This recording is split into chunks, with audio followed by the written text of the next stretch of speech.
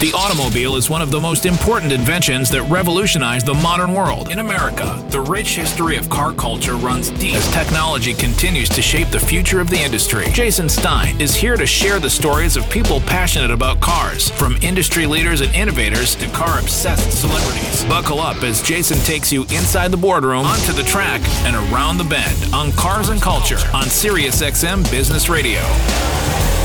Welcome to Cars and Culture on SiriusXM and episode 128. I'm your host, Jason Stein. Formula One arriving in Las Vegas last week had multiple storylines. The return to the city, the new track on the Strip, and the expansion of F1 in America, a force that seems to have no end in terms of popularity and appeal. It also had one significant new attendee to the race, a first-time visitor to the city who's also getting comfortable in new surroundings as an automotive CEO. Her name is Lynn Calder, and she was not only new to Las Vegas this past week, she's a new automotive CEO of a startup that's about to show up in neighborhoods across America. Only a handful of women have ever run an international car maker. Only one has done it with no previous experience in the industry. But Lynn is making a go of INEOS Automotive. And if you haven't heard of the company, you will. Not only a powerhouse chemical company, it's the owner of 2 European soccer teams, the performance partner of New Zealand Rugby, the British entry in the America's Cup Racing, and a 1/3 owner of the Mercedes Formula One car. It's also the proud developer and manufacturer of the Grenadier vehicle and more automotive models to come. The Grenadier is INEOS' answer to the Land Rover Defender, but more modernized. Plenty of models are on the way, including an electric vehicle and at least 3 others. INEOS doesn't want to be just another startup car company. It's also putting all of its muscle behind the making of a brand, and a profitable one at that. The story of the automotive development is remarkable. Hatched on the back of a British pound several years ago in a London pub called the Grenadier, an automotive project was the vision of Sir James Ratcliffe, INEOS chairman and CEO. But it's not just another automotive project. The company's in it for the long haul by developing a vehicle that's every bit as capable as it is sustainable as a business. Lynn Calder wasn't in automotive, but earlier this year she was tasked with running the automotive division. She has automotive in her blood. Her father was a mechanic in Scotland and an enormous car lover. She's got her hands on the wheel of an amazing project. Today from Las Vegas, she tells the story, just hours before the INEOS Mercedes-Benz would take the track at the new Las Vegas Grand Prix. Hi, I'm Lynn Calder, and this is Cars and Culture with Jason Stein. Probably not the place you would expect to meet me, I'm guessing, on your first trip to Las Vegas. Here we are on the eve of, on the day of the Formula One race. But what a pleasure to meet you. Thank you for being on the program. Oh, thank you, Jason. Pleasure to meet you too. What do you think of Las Vegas? Let's start there. I mean, anybody who comes from Fife in Scotland must have a certain impression of Las Vegas before you arrive. It's and how does that marry up with? It's a long way from Fife, that's for sure. Yeah, I mean, I can't believe I've got to my grand old age and I have never been to Las Vegas. I've been to lots of cool places, but yeah, this is a surreal experience this weekend. I guess Las Vegas is always a pretty surreal experience, but I think Formula One is kind of really amping it up. So yeah, it's a crazy place. It takes it to another level. Absolutely, yeah. It does. Yeah. Let's talk about why you're here. Formula One being here, and of course the support of the team, and INEOS's involvement with the team. What does it mean to you to be here for the race? What does it mean to the company? Yeah, I think it means quite a lot to the company. I mean, obviously, it's the first race in Vegas for a very long time. It's a marquee event that's got global reach. We are a super proud owner, as a third owner of the Mercedes Formula One team, and we're absolutely here to support and root for our team to win. And I think for INEOS Group as a whole, we started getting into sport in quite a big way sort of 6 or 7 years ago, and across a number of different sports, with Formula One being one of them. And I think it's been a really big brand ambassador for the company. We spent 25 years, we turned 25 years old this year, as very much business to business. And that's changing now because we've got some consumer businesses. But I think the sports partnerships are really helping us get a little bit of awareness of the name INEOS. And the sports partnership comes from a real earnest affection for sports that comes from your chairman. 100%. And I mean, that started, many, many years ago. And in fact, it's really sort of kind of gone through the DNA of the company since its inception. But certainly for a long time, I mean, Jim, our chairman, Sir Jim Ratcliffe, he is an avid sportsman himself. He runs marathons, he loves adventuring, he loves cycling. And he loves watching sport. He loves soccer in particular, cycling. And so that really has, he has fostered a love of sport throughout the organisation in terms of us all looking after our own health and well-being and being active. But that's really now kind of come into the ownership and sponsorship of sports teams, where we can really sort of get into the psychology of winning, and that's been a really cool thing for the INEOS business as well. And in fact, having a collaboration with many of those teams pulls that spirit forward. But let's talk about some of those teams. So a couple of football clubs, right? Rugby. Yep. Right, a very significant rugby team. Yeah. One that most would know well, the All Blacks. All Blacks, yeah. There's the Tour de France winning cycling outfit. There's the British America's Cup entry. And then there's Formula One. Oh, and by the way, it's a chemical company. Yeah. Right? I mean, it just sort of transcends so many different pieces of life and society and culture more than anything else. Yeah, and I think, of the 25 years, it was almost 20 of chemicals. And, right. It was very business to business. We kind of often joked that we were the largest company that no one had ever heard of. It was a 65 billion euro company, yet, because we were selling mainly commodity chemicals, we didn't have a brand, we didn't have a differentiation really. We were just quite good at running businesses safely and profitably. And really over the last 5-6 years, that's really changed. And I think sport was the beginning. And now you see us entering into consumer businesses. We have 3 consumer businesses. There's a fashion brand called Belstaff. There's INEOS Hygienics, which started off as a hand sanitizer business during COVID, actually, where we kind of recognized that we had the building blocks of making hand sanitizer at a time when people really needed it. And we could build a plant really quickly. So we did that in 10 days, and then we gave a lot of hand sanitizer to hospitals in the UK. But that's now since morphed into a hand soap business and a detergent business and a cleaning products business. And then, of course, I'm sure we're going to talk about INEOS Automotive. Of course. Quite a lot. So 3 consumer businesses, and the sports partnerships are really starting to help drive the knowledge and awareness of those consumer businesses. And the collaboration with the Formula One team is important because we all know that technology transcends anyway. And if we talk about pulling down into the automotive side, but there's also the element of hydrogen production vehicles. Yep. And the advancements that are happening with Formula One that will be used on the automotive side. I'm guessing that in the 1/3 ownership of the Mercedes team, that had to have been an element that was a driving force. I think we started with Formula One before we were super mature with our car company. Actually, it really did start as a sports interest. Okay.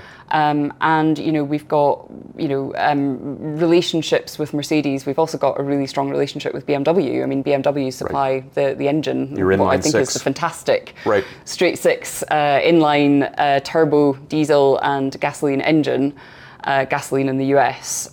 So we've kind of chosen to work with high quality partners across the board. Where I think the Mercedes relationship has been really interesting for INEOS Automotive is actually in our manufacturing facility, which we acquired from Mercedes. So we've kind of effectively in 2021 acquired an almost ready-made, very, very impressively run facility for manufacturing in Hambach. So, I think had it not been for the Formula One relationship, we probably wouldn't be sitting here with Hambach. And I think without Hambach, we wouldn't be sitting here with cars on the road. So I think that's been the most important facet of how the relationship has worked between Mercedes and INEOS. And for those who don't know, that's a facility that's on the French German border that basically has been used to produce smart vehicles up to this time, which is where you are building vehicles now. Well, I'm going to get to the building of the vehicles, but I want to talk about your history first, because I know that it's been said that you're definitely a, we say in America, a car gal, right? I'm not sure what they'd say in Scotland, but that's, but there's a long history here, and it goes back to your father. And he was working on trucks into his 50s. He was a mechanic. But I want to know, did you grow up with a strong interest in automotive, or was it just there for you? So it was by osmosis more than anything else? Yeah, to be fair, I think it was probably more the latter. I think my dad, in hindsight, would have loved if I had been kind of hanging out with him in the garage, getting my hands dirty. And, you know, I have got to be really honest and say I'm not that kind of car gal. You know, I can't strip down a vehicle and rebuild it, probably much to my dad's disappointment. So osmosis for sure, but what it drove in me was a real interest in driving, actually. So I look back with some regret now that I didn't learn more from him, because there are lots of things I'd love to be able to do with cars, like own old cars and know what to do with them. That would have been amazing. He did teach me how to change a tire. He was like, you know, no daughter of mine is not going to know how to change a tire. However, yeah, I mean, I think osmosis, huge part of our discussions always were about cars. And as soon as I could drive, which in the UK legally is 17 years old, you know, I got my first driving lesson on my birthday, and I just wanted the freedom of being able to drive. So we really bonded over that. I love driving. I love driving fast cars, off-road cars, any cars, to be quite honest, or most at least. And yeah, definitely that was very much fostered by him. And in fact, anecdotally, even when your father passed away 6 years ago, Harry passed away, you were looking through photo albums and you found albums that only had cars in them. Lots of albums, lots of albums. Every car he'd ever owned. I think he always remembered every number plate of every car he ever owned. And yeah, he was much, much less interested in having people in his photos. Interesting. So yeah, he was a true, you know, it was a true passion thing for him, a true guru when it came to cars. You had Haynes motor repair manuals all over the place as well. It was funny actually, when I first joined automotive, our after sales guy said something about a Haynes manual, and then he kind of said, he started to explain what it was, because obviously he knew I was new to automotive, and I was like, don't worry, I'm not starting from that far back. I know what a Haynes manual is. We had plenty of them going around. And because my dad owned so many cars, you know, so many varieties, he needed a lot of manuals. You went away, you got an economics degree, you started working in the oil and gas industry, you went to Canada, you went to Norway. You were headhunted by a private equity firm looking for investment opportunities in the energy sector, and that's how you landed where you are now, correct? Yeah, I think it is exactly why I landed where I am now, because I think I got some fantastic experience working in a Canadian oil and gas operator. From, I think, your hometown, and you know, we did a lot there. But I think moving into the private equity world, where we were specifically trying to find companies that we could grow, actually, so it wasn't kind of a lot of financial engineering type of private equity. It was very much growth equity. And so I really cut my teeth there in terms of really understanding all the levers that makes a business successful. Whether that's, you know, the people or the financial statements or the strategy, how to run businesses really quite lean and efficiently and profitably, and how to really look for all the areas to help them grow. And I did that for, you know, 9 years before joining INEOS. So yeah, I think that I definitely credit that part of my career to where I am today. But you're in chemicals and you're pursuing a path in that direction. But there's one element here. You've said that you're driven by learning new things, stretching your brain, moving something from a project to being a business. And in fact, that's exactly what happened when Sir Jim approached and said, well, we have this automotive idea that we'd like you to run. And I know you didn't hesitate at all, but your father would have been really happy, right? I think, yeah, I have moments of thinking he would be super proud. I have moments where I think he must actually be thinking, of all the people in our family to end up working in automotive, it's you, because my brother is also absolutely car mad. So yeah, I think he would have a bit of a chuckle about it as well. You were running the composites division when you were asked. What was your first thought beyond, okay, I'll go ahead and do it? I mean, if you're being honest. Yeah, completely honestly, it was a bit like, what?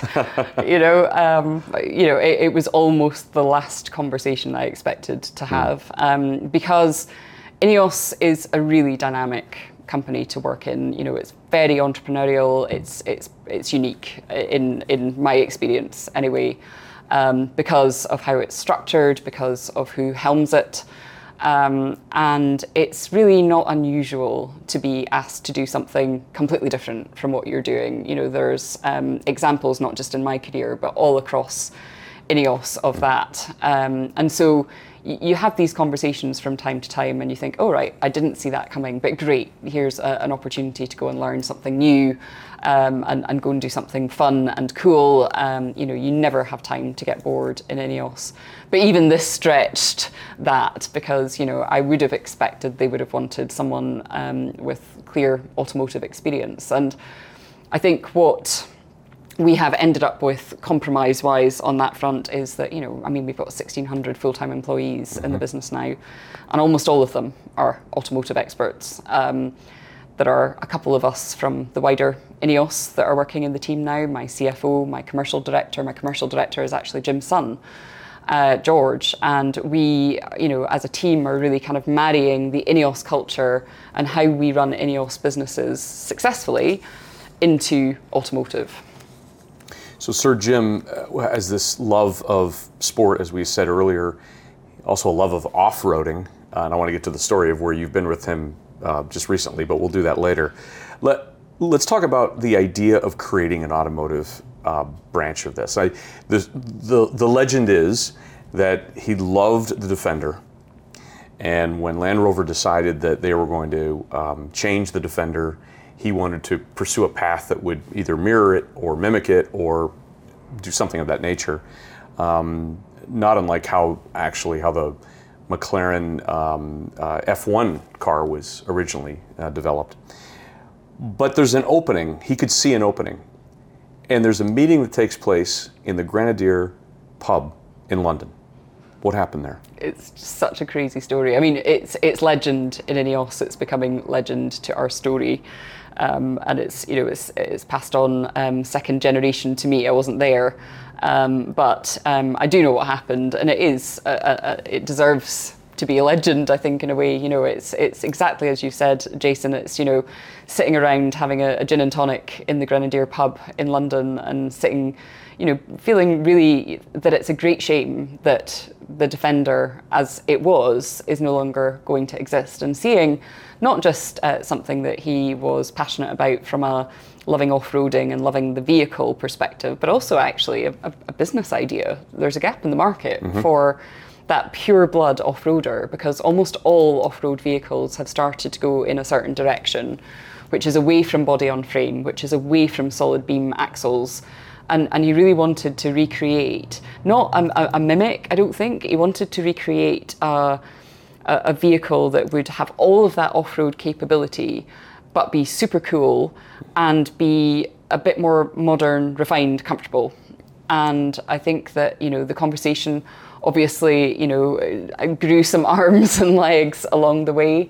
The legend is it was written down on a £5 note because in the Grenadier they stick money to the ceiling, and it's kind of part of the folklore of the pub, actually. So today the Grenadier £5 note is in there, and this is about 6 years ago.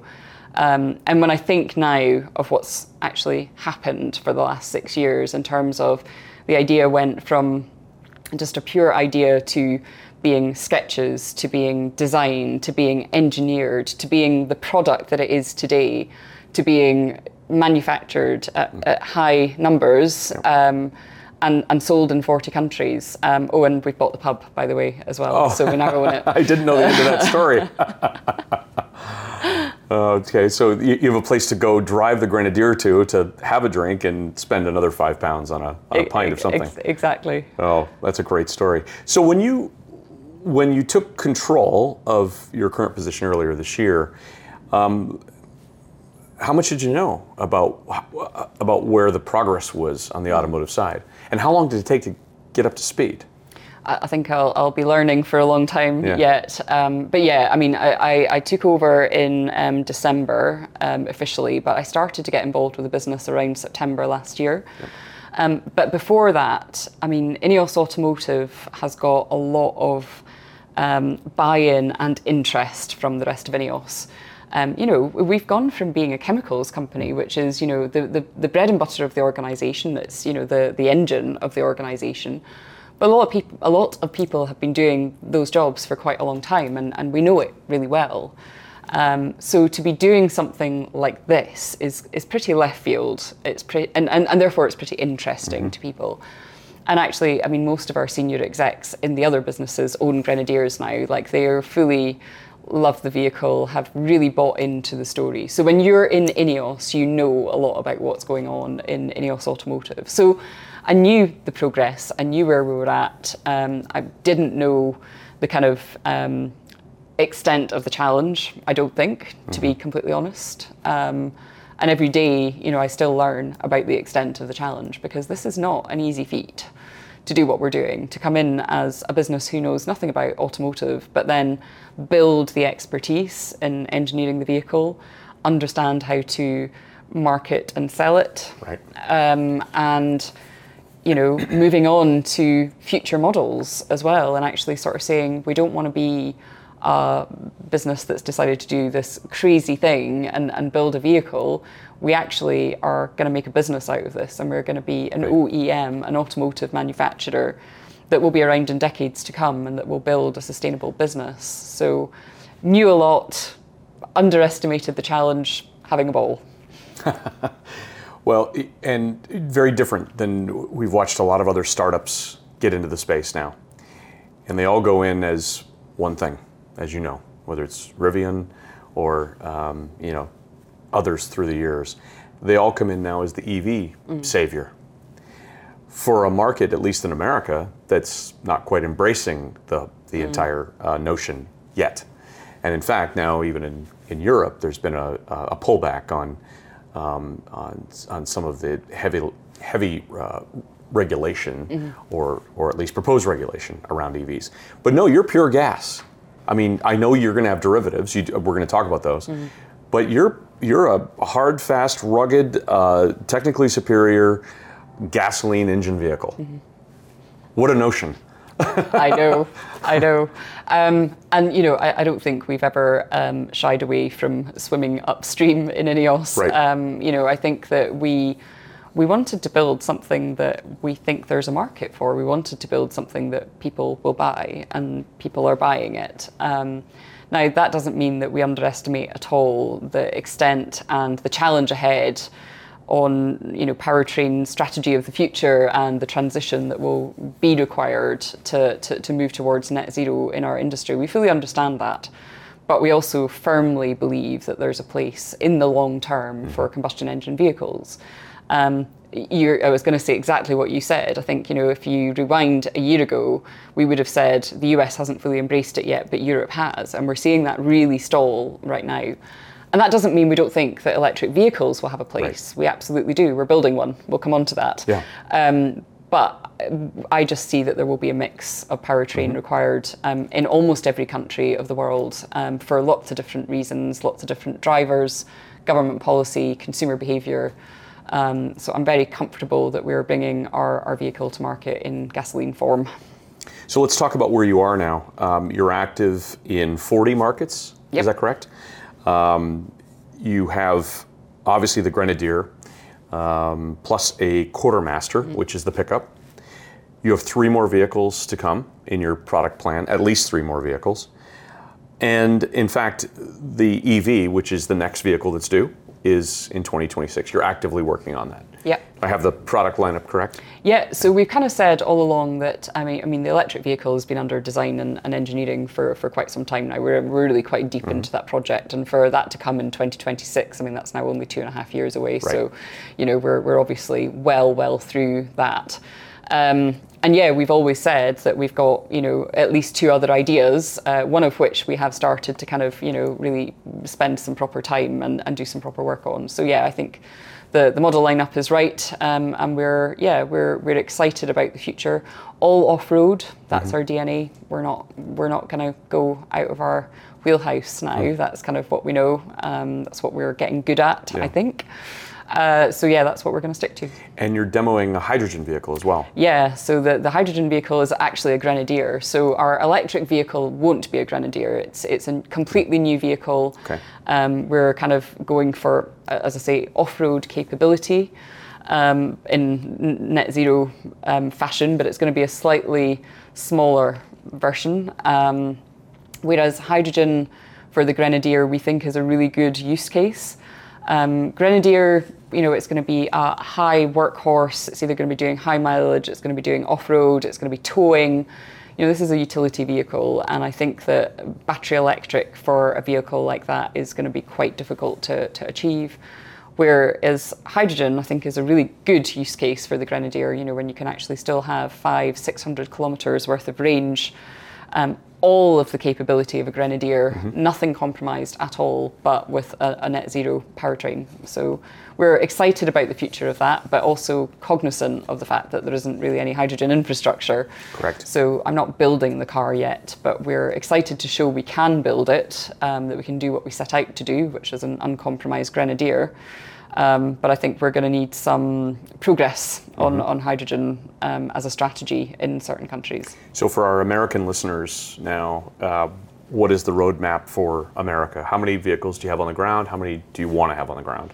So, I mean, I feel really extremely optimistic about the US. We've got to get it right, so I don't underestimate the challenge in that. The US is a really discerning customer base generally, and they're not going to, we're going to have to get our service right. We're going to have to do everything to the best of our ability, which is why we want to work with the best of the best in terms of dealers. You have 19 dealers in the US and Canada, right? 21 in the US and Canada, so 19 US to Canada. Okay, all right. And we're really optimistic about the US market as long as we do our jobs. So yeah, we've got our first vehicles landing literally right now, which is our first customer vehicles, which is really exciting. And we opened our order books back in May, and actually within the first few weeks, the US shot to the top of our markets by quite some way. And actually, probably within 4 or 5 weeks, it had kind of really pretty much surpassed the whole of the rest of the world. Wow. And the whole of the rest of the world is also doing quite well. So, and with, I think, 19 dealers in the US in 14 states, I think we're barely scratching the surface. That really is very much a phase 1. Phase 1A, maybe, we've got a long way to go, a decent amount of running room. Super optimistic about the US. After the break, I'll continue my conversation with INEOS Automotive CEO Lynn Calder. And to see my interview with Lynn from Las Vegas, go to the Cars and Culture YouTube channel. Like and subscribe to see more than 125 interviews and 1,000 videos. And come back in the following weeks to hear from TV star Rutledge Wood and Genesis boss Claudia Marquez. The automobile is one of the most important inventions that revolutionized the modern world. In America, the rich history of car culture runs deep as technology continues to shape the future of the industry. Jason Stein is here to share the stories of people passionate about cars, from industry leaders and innovators to car-obsessed celebrities. Buckle up as Jason takes you inside the boardroom, onto the track, and around the bend on Cars and Culture on SiriusXM Business Radio. Welcome back to the program. I'm Jason Stein. Now the continuation of my conversation with INEOS Automotive CEO Lynn Calder. To see my interview with Lynn from Las Vegas, go to the Cars and Culture YouTube channel. Like and subscribe to see more than 125 interviews and 1,000 videos. So staying on the US for a minute, when we talk about where you have those dealerships, where you want to have sales, I'm guessing those are in the so-called smile states. It's in the Californias all the way down to Texas, maybe Florida, and then up the eastern seaboard. Is that right? Absolutely. So that's kind of phase 1A, as I said. Yep. And, when we look at our biggest markets right now, California and Texas kind of duke it out every week. They're just always kind of much in the kind of like 1, 2, 1, 2. And then, Florida, and then the sort of tri-state area in New York. But we do have orders from all over, actually, when you look at the heat map of the orders. Midwest. Absolutely. Right. And bang on in the centre as well, yep. up in the Northwest. We've actually got we've got a dealership up in the Northwest. So we're kind of pretty coastal, and that's not going to be the case forever. Right. That's just, as I say, phase 1A. And we're not going to hang about either. I think we've got customers that want to be served, right. So we need to give them a place to go. We need to give them a service centre that's not miles and miles and miles from where they live. We need to make it easy for them to buy a Grenadier. So you'll see us crop up in lots more states. How are they finding out about you?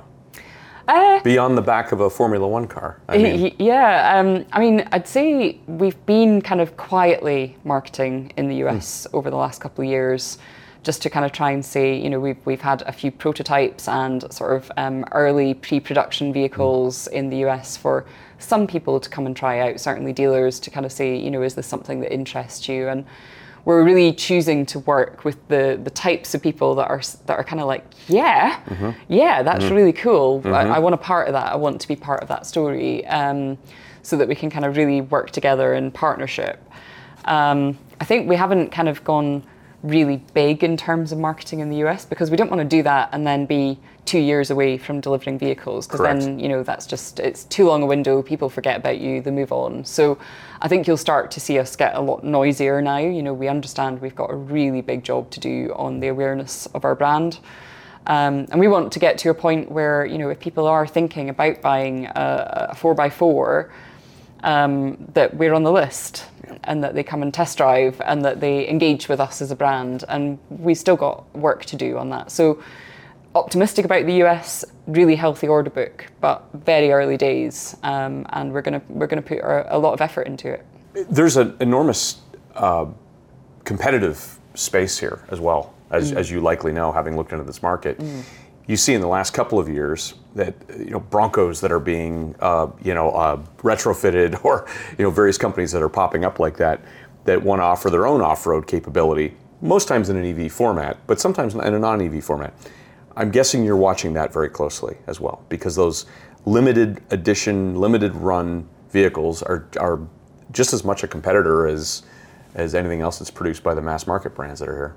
Yeah, and I think our vehicle, the Grenadier that we're bringing to market right now, I think lends itself to that so well. I mean, there are elements of me that thinks, with some of the 4x4s out there in all markets, but certainly including the US, a lot of people buy them and then do quite a lot of aftermarket work. They lift them, they put different differential locks on them, they put bigger wheels on. Lots of options and accessories, and there are elements of our vehicle we really are delivering as standard, right? So, I mean, not in our base model, but we've certainly got the option from an OEM to have 3 differential locks, center, front, and rear. We've got homologated winch, which I think is unique. I don't think anybody else has homologated their own winch that actually comes as standard with the car if you opt for it. So, I think that we've got certain USPs that are on the base model that means you don't have to go to the aftermarket, but there's still lots of cool stuff you can do with a vehicle. So we're looking at, for model year 2025, which would go into production next year, some sort of special vehicle operation lines to do just that. Let's see what cool things we can do with a Grenadier to just sort of take it to that next level on limited runs, and just, help kind of build that progression of the vehicle, because I think we're just at the beginning. It's interesting, and ironic maybe, aficionados, off-road aficionados would be gravitating toward the product. Some of those might be G-Wagon customers, correct? It's the other part of your group, that's your consortium that's here, right? So, yeah, I mean, I don't think. But there's room in America for everybody. There is easily room for us in the US, so I don't think anyone will be, overly concerned. Maybe one day they get concerned, and that would be great news for me. But yeah, I think there's room for all of us. And yeah, I think one of the things that we talk about the off-road capability of the Grenadier all the time, and one of the things that we talk a little bit less about, which we should do more of, is the on-road feel of the vehicle. And I think that for people that, you know, are going to drop the kids off at school or go down to the local store, I think they'll be really pleasantly surprised by the Grenadier. We talked about the engine, which is probably one of my favourite components of the car, actually, because it's just so surprising for such a large car and for what people expect when they get into it, which is this kind of off-road, slightly unwieldy. It's none of those things. You know, when you want to go, it goes. I saw the video with Lewis Hamilton. Yeah, and you know, the man can drive. Yes. So, you know, so I kind of think that there is for sure a lifestyle market out there for us that's not just the super aficionados, the enthusiasts. You know, I think they are going to gravitate, as you say, and I'm sure a lot of our early order book in all regions is made up of that. But I think we're absolutely going to hit some of the higher end markets. I think it's going to be a premium vehicle in the sense of, you know, we have built a really high quality car, deliberately so. You know, we've worked with the best partners. One of the phrases I heard at a show that we did back in the summer, I heard it twice from two different people on 2 different days, where they effectively said, gosh, there's a lot of car for the money here. Right. And I think that, you know, that will help us drive into that space that really broadens our market from not just people who are going to take it off-road. Probably one of the greatest compliments that Sir Lewis could have given Sir Jim during that video of them driving around was he said that it felt James Bond-like. was what Lewis said. Let's go to pricing. $70,000 in the United States? Is that where we are? Yeah, I mean, different taxation in different states Right. will hit that slightly. But yeah, I mean, what we're finding in the States, though, is that, I mean, we've got our base model, and then we've got really effectively 2 trim lines. You can still opt for almost any configuration you want. We don't kind of prescribe, really. But the principal thing is, you know, and we've kind of named it after our Belstaff, our fashion brand, iconic jackets. One is the Fieldmaster and one is the Trialmaster. And the Trialmaster is very much the off-road.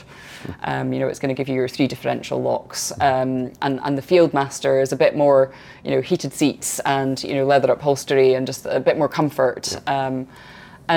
You know, I think that what we're seeing in the US for sure is, I think more than 90% of our orders are trim level, not basic model. So people are spending more than the $70,000, but we still think it's an incredibly competitive price point for what we've built. One of the things that I regret, in a way, from how we kind of started our brand in the very beginning, and it's not anyone's fault, it's just an evolution, is that, you know, we talked about building a farmer's car, and that had with it the connotations of what pricing was going to be, because, you know, people who are going to really work the land want a car that's going to go on for decades, which I believe ours will.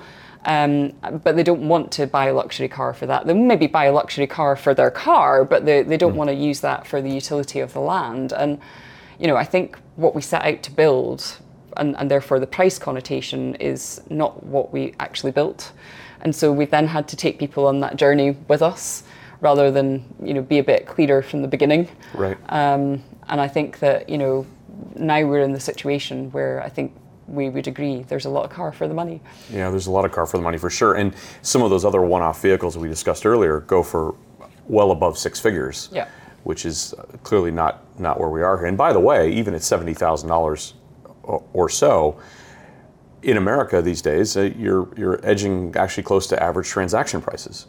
I mean, this is where it's not hard to get to $70,000 with most vehicles in the United States these days with average transaction prices.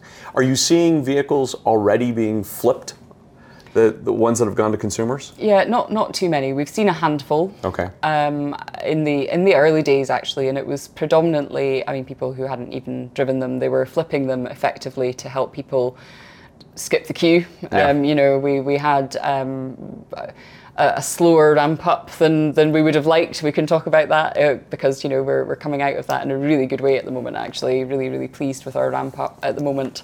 But yeah, we had quite a long waiting list, not as long as I think what you would wait for a G-Wagon at the moment, but we had quite a long waiting list. So I think, there were a few people benefited from being able to flip and help people also jump the line. Not the markup of a G-Wagon either. A year ago, I was in a Mercedes store, and the sticker that was on the G-Wagon was $100,000 higher than the list price of the G-Wagon. And they were getting it, by the way, at that time. Let's, I guess, discuss the ramp-up piece of this. One of the things I'm guessing you've had to learn in your new journey is supply chain issues, which has haunted the industry for the last 3 years. Are you through those now?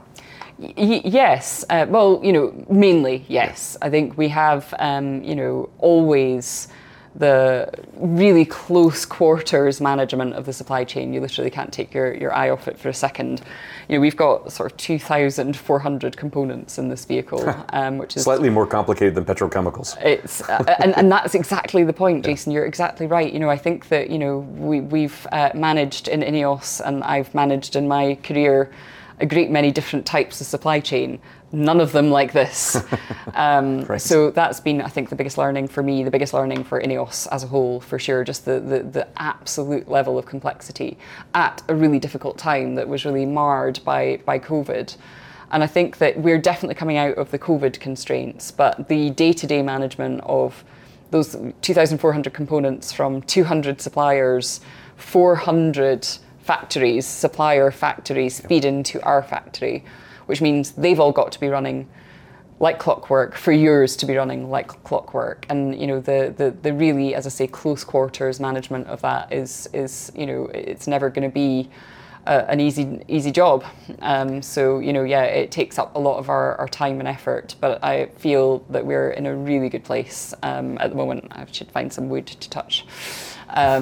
Because never be complacent about your supply chain. Well, and I think COVID really taught us too that a tier 3 supplier or lower, the smallest part, can set off a chain reaction that hampers the entire system. So the health of your supply base. Have you become a great purchasing boss then, to some extent too? Have you built good relationships with suppliers to make sure that you're... It's getting better. Yeah. I wouldn't say that job is done. And, obviously we're outsourcing at the moment for our battery electric vehicle. And that means that we're, two things. We're starting to be able to leverage because we're going to have more volume. And the other thing is, I think, just a little bit more credibility in the market. I think I wasn't around when we started to try and build the first prototype vehicle and then our kind of pre-production vehicles and into our series vehicles. I did join, at the time of our start of production last year. I can only imagine phoning up BMW and saying, "Can we buy an engine, please?" And they're kind of, "Sorry, who are you?" I think there were lots of really difficult conversations at that time because it was in the middle of COVID. Everyone was really up against it, and taking a risk on a brand new startup. And we're not the only new startup, but there aren't that many that survive. And I think suppliers are very aware of that, and don't want to waste their time and capacity on people who are not going to be around. So I think it's changing, but we're not there yet. Getting better all the time, but we still need to work on really building long-term relationships with our suppliers. This show is called Cars and Culture, and we're not just talking about the cars of it, but the cultural piece of this. What kind of culture are you building on the automotive side? So I think trying to marry, as I said earlier, a little bit of the INEOS culture into a business that INEOS is having to learn. And I think for me, that is, I want us to be the kind of business that people really get a buzz out of being in every day. And, I think 95% of the time for 95% of the people, that is true. We're all here because we're extremely passionate about what we're doing. And I see that thread through the organisation the whole time. It's what some of my people are doing is just absolutely incredible, sometimes superhuman, to be quite honest. In terms of the amount of effort that they put in. I think I stretch that sometimes because, that sort of desire to be the kind of business where people just love coming in and really working towards something great and unique. Because not only are we building a car, and then another one, and then developing our third, we're building a business from scratch, which means all of the systems, all of the processes, all of the policies, all of the things that many, many mature businesses, including businesses in INEOS, take for granted. And that is an immense pressure on my people every day. And I suppose the only thing I'd add to that is then I want us to be high performance. So, you know, we're here at Formula One. I want us to look at the likes of a high performing sports team and say, I want to be that. Good is not enough. We've got to be the best. We've got to be great. We've got to strive every single day. And that's the kind of people I want around me. I want us to be safe. I think INEOS is doing quite a good job at the moment of bringing its chemical safety culture into automotive, which we think is really important. It's something we can definitely bring to the table. And I want us to be profitable so that we can be around for decades to come and proud of what we've achieved and have everyone still having their jobs and enjoying coming into work every day. Two final things, more on the cultural side. You just returned from a rather interesting overseas trip, being immersed not only in the culture, but in the vehicle. Yeah. Tell me about your time in, was it in Mumbai? No, we were in Africa actually. Oh, and it was epic, Jason. One of the best things I've done actually. So we started in Kruger in South Africa, so northeast of South Africa. We skirted along the Zimbabwe border for a while, moving westwards into Botswana, and then we crossed Botswana. You were with Sir Jim. Sir Jim, yes. Correct. So actually, Sir Jim, Andy Curry, one of the other owners of INEOS, our chairman of INEOS Automotive, Ashley Reid, George Ratcliffe, our commercial director, and myself. So 5 grenadiers, and we had a couple of our South African colleagues as well, helping us stay out of trouble, really. And we just had an epic time because we threw everything at the vehicles. You know, it was a real mix of mountainous, rocky, into proper sand rallying, into crossing a massive salt pan, which is, you know, crust and then mud, which is very prone to lots of vehicles sinking. And in fact, our guide on that particular part of the trip had kind of said, if it had not been grenadiers, he probably wouldn't have taken 5 cars across there at that time of year. It was Wow. pretty dangerous. And the grenadier didn't blink an eye all the way through to the final day, you know, doing some pretty serious wading. So, you know, we tested every facet of the vehicle. It was 8 days, I think about 17 or 1,800 kilometers. And the vehicles were a dream, genuinely. You know, it's kind of, we didn't have a single mechanical, we didn't even have a flat tire. And, you know, we really, really tried to break these cars. I had an absolute ball. Really, the countries that we passed through, I love anyway. It was absolutely spectacular. But the vehicle, the Grenadier, was the star of the show. And who says you're not a car gal after all, right? I mean, 1,800 kilometers. And the second thing and final thing, the relationship that you have here with the Mercedes-Benz team and Sir Lewis Hamilton. What has that been like to be immersed in that kind of culture too with them? Yeah, I think, I mean, I kind of alluded to it a minute ago. I think like really observing such a high performance team in close quarters, and seeing how they strive every day, seeing how they carry themselves. You know, it's easy to win all the time. I assume if you have the technology and the talent, which the team has in spades. I think when that starts, and you know, it's very difficult for teams to stay at that level. You know, there's a life cycle of teams, and I think to watch them in adversity is actually been even more interesting for me, to see how they carry themselves, to see how they just never give up for a second, and you know, they will win again because of that. And you know, that's really inspiring for my business. Toto Wolff delivered an exceptional interview on this program back about 2 years ago, and really talked about a culture of winning, and breaking down when the team is not winning, trying to really understand how to achieve greatness again. When it is winning, breaking it down and try to replicate that kind of excellence. And I'm guessing it just blends over, and you have the same sort of values that you pursue with what you're doing. it's one of the really cool things about INEOS having the sports partnerships and the sports focus that it does. I mean, we had a session just last week actually where we kind of gather all of the CEOs of all of the INEOS businesses together, and our kind of sporting director, Sir Dave Brailsford, who's famous for bringing Team Sky, as it was now the INEOS Grenadiers, to many Grand Tour wins, including the Tour de France, as well as the national cycling team at the Olympics. And he is sporting director across all of INEOS Sport, so he is really working hard to cross-fertilise everything from the different teams at the moment and foster that winning culture. And he was talking about exactly the same point, about this kind of life cycle of a team and how you dissect every single part of it. And I think we're so lucky in INEOS to have people like that, whether it's Toto or whether it's Dave or whether it's Lewis, and a great many others, that really bring that winning mindset to us. I think INEOS had that anyway. It's quite a nice marriage, but it's super inspiring for people that just never give up until they reach the top. And that really resonates with me. I don't want us to be in the B leagues. I want us to be the best we can be, and we'll keep dissecting everything to try and get there. Well, you're in the A leagues here in Las Vegas. Welcome to Las Vegas. Thank you for being on the program. Thanks for telling the story of INEOS, and we wish you all the best of luck in the future, Lynn. Thank you, Jason. Thanks very much. Thank you. Thanks again to my guest today, INEOS Automotive CEO Lynn Calder. To see my interview with Lynn from Las Vegas, go to the Cars and Culture YouTube channel. Like and subscribe to see more than 125 interviews and 1,000 videos. I'm Jason Stein. We'll see you down the road. Do you have concerns about your heart health? Yeah. We've got a doc for that.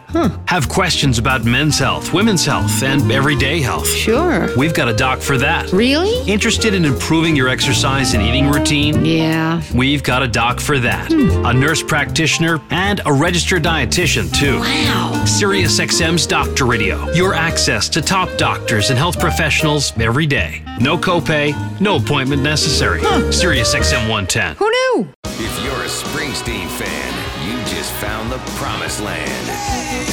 Hear rare interviews and performances. Live concerts. Is there anybody alive out there? Celebrity guest DJs. This is Rob Lowe. Hey, baby, it's Little Steven here. And more exclusives when listening to Bruce Springsteen's channel. Welcome, Bruce Springsteen, to E Street Radio, your home away from home. Great to be here. E Street Radio, SiriusXM Channel 20.